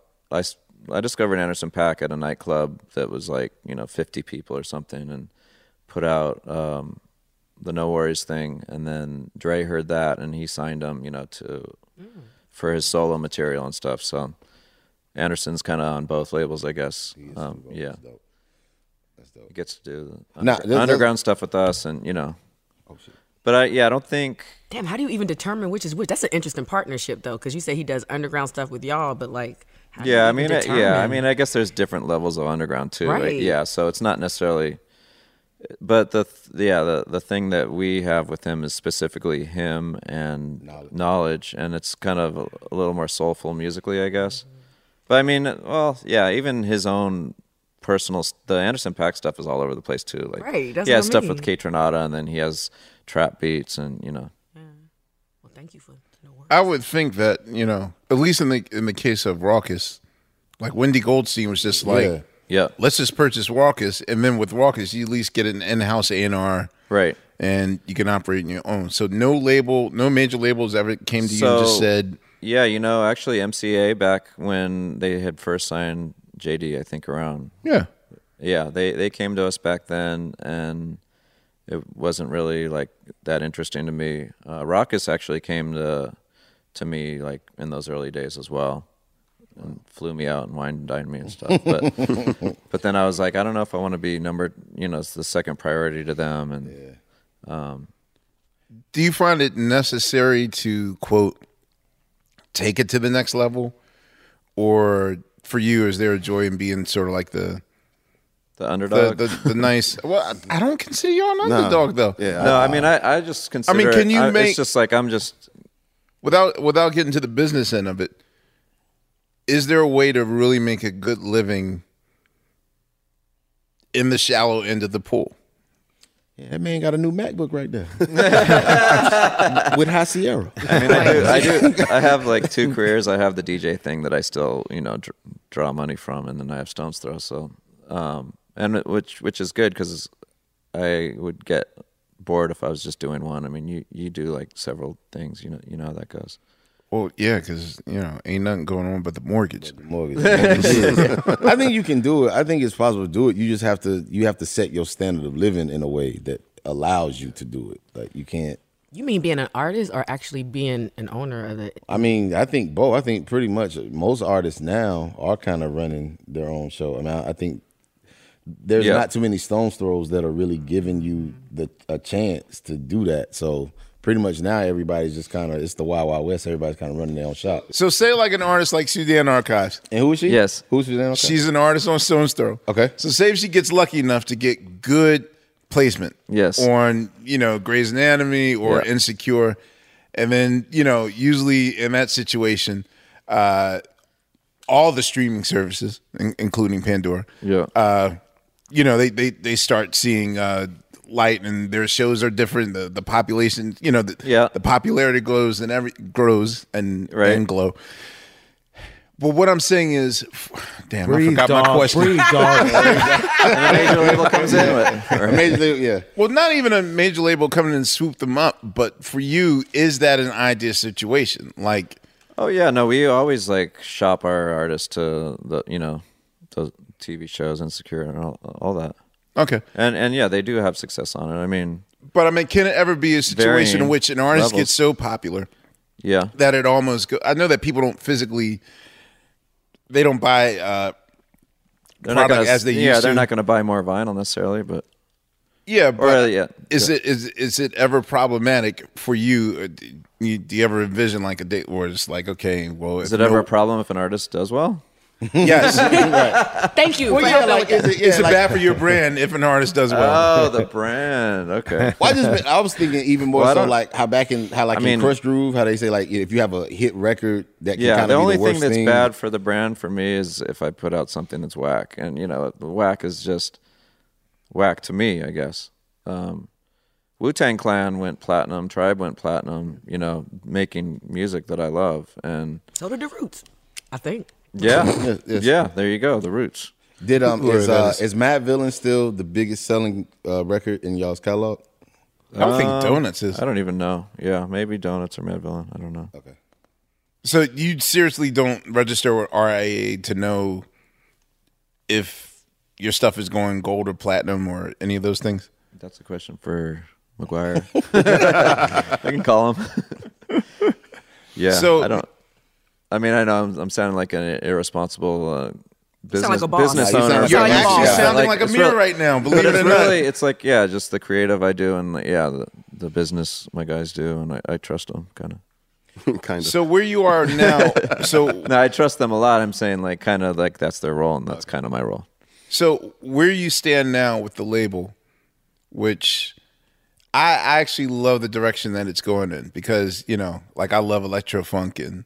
Was it hard stepping away from the kind of the dusty, dirty, dingy sample basement reputation that you guys once had, and now like I feel like the DMX drum machine is the new calling card and synthesizers and sort of like the sound of boogie. I mean, we have some of that for sure, but yeah, I mean, if you listen to the like maybe 5 or 6 of the new artists, they're all different, and that's kind of what makes it hard for our identity, but I think we reach like eclectic people who understand that they're not only listening to one thing. Like for example, Tyler the Creator, Stone's Throw fan, but not because of the hip hop. Like he found out about our hip hop later. Like he liked us because of James Pants and John T and Chrome Canyon and Mild High Club. He's going in the studio with Mild High Club today. So, oh wow, man, what's the word on Jerry Paper? Jerry Paper is my man. That's the sound. That's the joint. Your Cocoon is that's my fucking record. Yeah. This is dope. Yeah. Where did you find him at? Like how did y'all go? He found us. He found us through Mild High Club. And what was weird to me when I found out was his older brother is a DJ that I DJ'd with many times. We've shared a magazine to cover together. this guy DJ Spider, but he's more in the kind of Hollywood, kind of like the Vegas scene. You know, you see the Vegas billboards, but yeah, Jerry Paper's like totally different from that. But you know, okay, gotcha. Yeah, I love that record. Shit is dope. Well, Bad Bad Not Good did the music on that with him. So that's them. Okay. Yeah.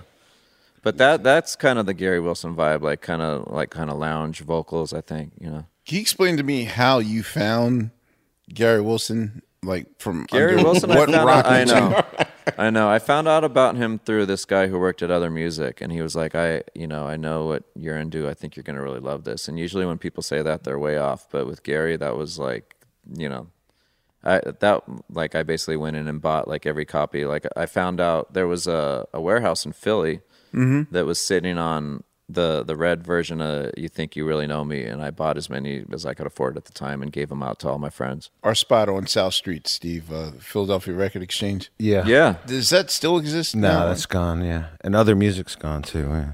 Other Music's gone. They're doing a documentary on them right now. Damn. Yeah. Do you? Sorry for cutting in. Do you have like a jazz division at Stone's Throw, or do you put out any like? Besides, we put out jazz, but we don't have a division. I mean, Kiefer's stuff is kind of jazz, I guess. Kiefer. Oh, Southern. Kiefer. Sorry, Kiefer is in Mind Design's band, and you're gonna go Mind Design, but like, I know Mind Design. See that in Archives? Oh no. No, a lot of these guys, they're just getting their start. But Kiefer, he's a piano player, and I mean, most of it's like he's one-man band style, but then he has a band for live. But he started in Mind Design's group, who's another younger artist. But yeah, most of our roster these days are like in their early 20s. Man, one big question I think we haven't asked: how did you get your name? Yeah. Oh man. Such a boring story. Stone's Throw or Peanut Butter? Both of them. Yeah. Both stories are boring. No, Peanut Butter Wolf. Yeah, it's just I never tell it well, so I don't want to tell it. Oh shit! Does it have anything to do with peanut butter or wolves? I always have a different story for it. So. All right, what's today's story? Today's story. So, my girlfriend at the time, we were like 19 or something, and her brother was like 6 years old, and we were playing Candyland with him, and we turned the lights off and started scaring him, and he said, "Turn the lights back on, the Peanut Butter Wolf's gonna get me." And we were like, what the hell is the what? And this kid was super eccentric, and he made a whole book about a wolf that was killing chickens, and the farmer went and cast a spell on the wolf and turned him into a giant glob of peanut butter. So I still have the book that the kid made. Like, wow. And then I started a punk group with my friends, and everything was all freestyled. And I just say punk because it was just like, you can't really say what kind of music. I don't know what it was, but we were always singing about this Peanut Butter Wolf in the band. And I was showing Charisma, and he was like, "That should be your DJ name." And we were always trying to be weird. And, this was like early 90s when everyone was, because my name before that was Chris Cut, and that was like just old school, just real simple. It was like Rock Ski or some shit. Yeah. So Peanut Butter Wolf was a lot more eccentric, but I didn't think about it when I was 19 that like when I was 48, I would have to still be called Peanut Butter Wolf. Yo, man. I think what should come next is children's records. Like, you got to grow your own crops, because, like, a lot of fans of Stone's Throw, they have kids. Yeah, you got cheering now. Yeah. Aloe Black did a children's record, like, right when we first signed him, and I wanted to do something with that. I didn't know the industry, but we're sitting on that. Yeah, I forgot. Yeah, Stone's. Aloe. Yeah, the first. I Need a Dollar was on. Yeah, so his first album with Stone's Throw was really kind of like future soul, like Giles Peterson, And then Mayor Hawthorne did well with the retro sound, and Al was like, "I can do that." And Aloe did I Need a Dollar? He went in with the band, and yeah, that did really well for him. Yeah, that placed in a lot of like commercials and stuff, right? Yeah, it was a theme for what was it? Yeah, How to Make it in America. But he was really huge in Europe. Like he was, playing festivals, like really good time slots for like, I don't know, 50,000 people or something. And then in the U.S., he still was kind of unknown because his money offers were so good in Europe. He was like, I don't really need to like do U.S. shows, or he just didn't have the demand here. He the only Stones Throw artist to head to the White House? Snoop. I don't know. There's yeah, maybe though. Wow. I mean, Snoop did Snoop did one record with us, but he's not a Stones Throw artist. But where did that name come from? The Stones Snoop Throw? Dogg? No.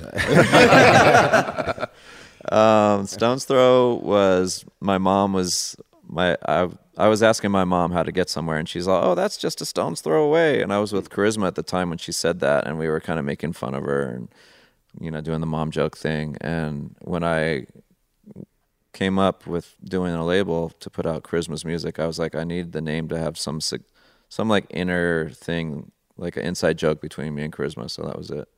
Wow.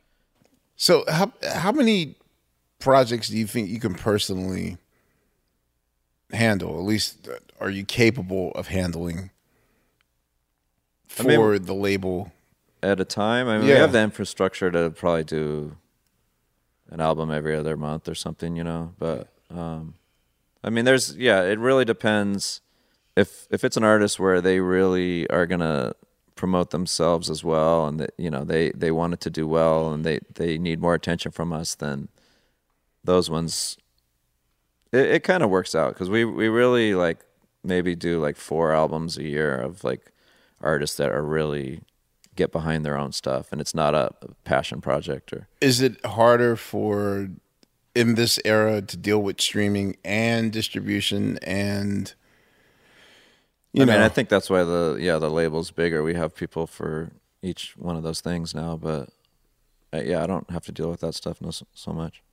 What are your projections for the future? Like, where do you want to see the label go? And wait, you guys have offices in corners around the world now, so it's just really like I just want to keep having the ability to find stuff that I like. And how do you poach stuff that you like? Are you always on YouTube looking for, like, how does word get to you about?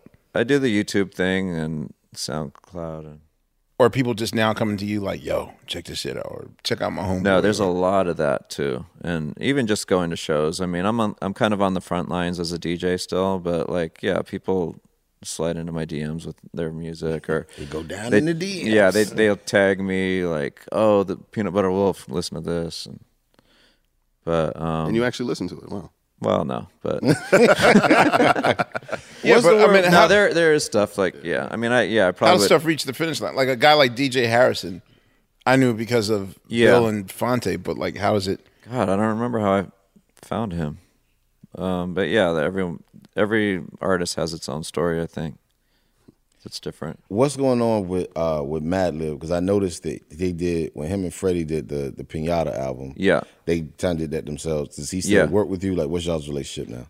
Yeah. Well, Madlib. I mean, it's kind of a long story, but basically, we got time today, cuz. I know. I need to put money in my meter. By the way, where are we at? Give me some money, a little extra for the run. I thought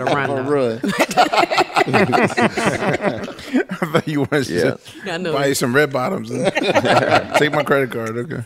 Well, with Madlib, like Egon, he used to run my label, and things weren't creatively working out between Egon and I had to let Egon go, and he basically took Madlib with him. So he gave Madlib his own deal, his own label, and so Madlib stuff theoretically comes out on that. He still does some stuff for us. He did something. Well, when we did our movie, he scored the movie and did the soundtrack for that. And so, it's still like a loving relationship, but Egon's more involved in that. Yeah. I'm sorry. I had. Oh, no. I thought I was about to sneeze for a second. I'm like, continue. I'm about to sneeze. Do you look at the sun to sneeze or no? Yes, or the light. You just look. Because I read that like 10% of humans can do that or something. No, I elementary school. I hold my nose and pray that it doesn't spray on any of you guys. So, future wise, what do you? It sounds like he said everybody's mostly in their early 20s, so it sounds like you're set up for a minute, maybe. A little bit, yeah. That's interesting. Not future-wise. I just meant like with artists that, artists you have your eyes on and that sort of thing. Yeah, I mean, there are people that I have my eyes on. And what about I don't think I'll mention them until I sign the contract. Until you sign them, okay. As far as like also you bringing back a lot of our old favorites, like you working with Steve Arrington and right. And is Prophet, is he old or new? Like Prophet is. I feel like he's an old soul that I just never heard he's of before. like I think he's maybe in his 60s. He did an album in 1984 that I discovered in the early 2000s, and I guess like in the early 80s that was like when I was buying the most records. When I started really buying a lot of records, and I didn't know about that one until the 2000s. But when I heard it, I really was into it. And on the record, it just said Prophet. He didn't have his real name, so I had no way to get a hold of him. And I would always talk about him in interviews, and then he got a hold of me eventually. Is he from the Bay Area? He's from the Bay, yeah. Was it a black and white album? It is, yeah. Dog. Yo, yeah. Okay. Have you heard that? Well, my last trip to the record store. To Groove Merchant, because he always had copies of it. Dog, I think that's the most I ever paid for a record of an artist I'd never heard of in my life. How much? He's one of those artists that's worth it. Yeah.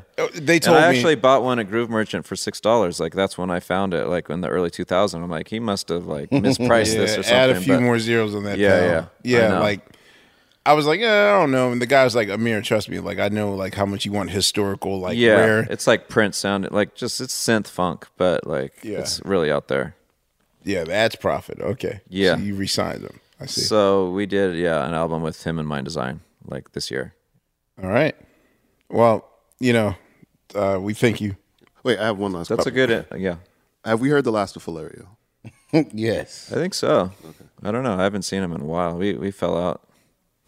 You fell out with Philario, the homie, man. Me and him used to trade hair tips together. You know what I'm saying? That's right. We have the picture with you and Philario. And I think Mayor was with us that day too. Mayor, Lil Jon, and Diplo. Yep. Wait, that sounds like a premise to a good joke. Yeah, it was in Miami. Diplo, Lil Jon. Yeah, and so Diplo hit me up and he's like, "Hey, I'm coming to your Stones Throw party and I'm gonna bring Lil Jon. I want to introduce him to you." And I'm like, "Oh, cool," but I didn't tell him that I wasn't there, that it was Philario. So it was kind of hard to like. It should be great. Yeah. Wait, actually, speaking of the one last question, and I have one follow up after that. Okay, and then I have one after that. As long as we end with Prophet, like we can keep going and then back to Prophet, and then that's the end. No, for your DJ gigs, you using video technology, to spend. How long does it take you to find pristine prime copies?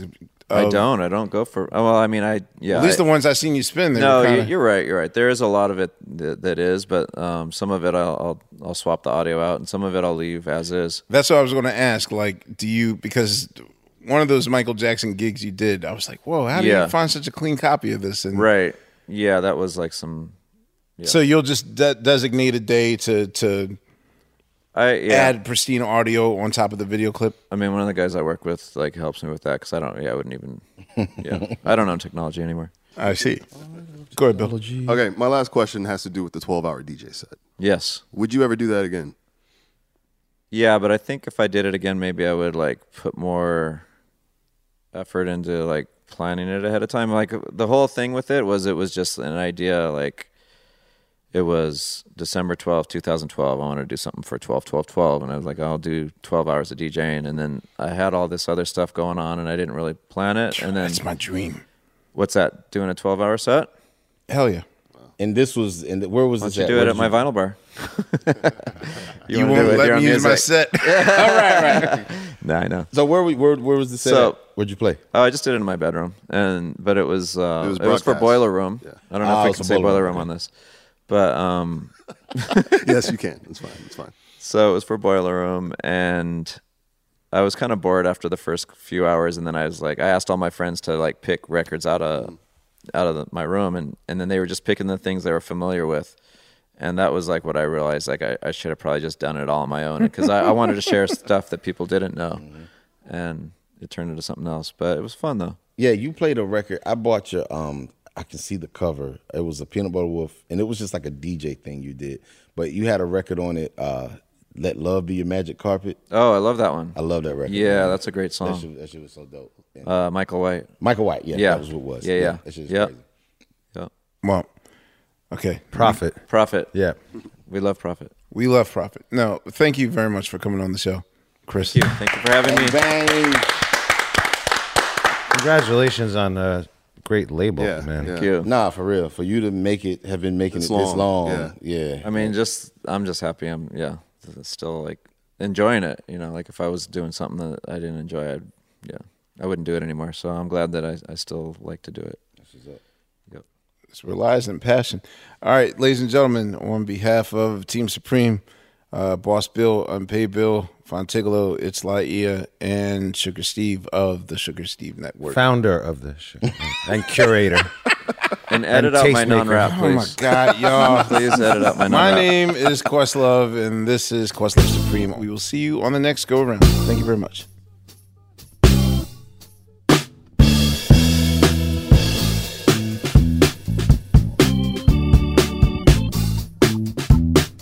Questlove Supreme is a production of iHeartRadio.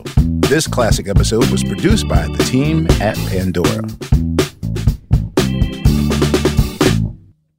For more podcasts from iHeartRadio, visit the iHeartRadio app, Apple Podcasts, or wherever you listen to your favorite shows.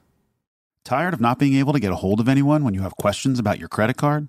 With 24/7 U.S.-based live customer service from Discover, everyone has the option to talk to a real person anytime, day or night. Yes, you heard that right. You can talk to a human on the Discover customer service team anytime. So the next time you have a question about your credit card, call 1-800-DISCOVER to get the service you deserve. Limitations apply. See terms at discover.com/creditcard.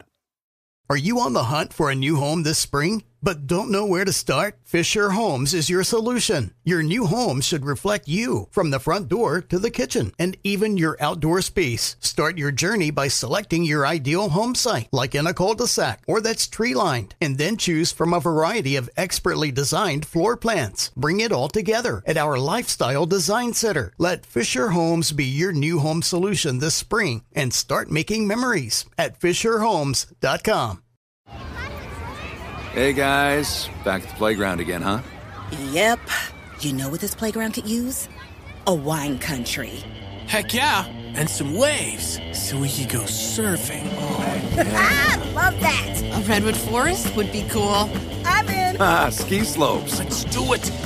Can a girl go shopping? Yeah, baby. Wait. Did we just invent California? Discover why California is the ultimate playground at visitcalifornia.com.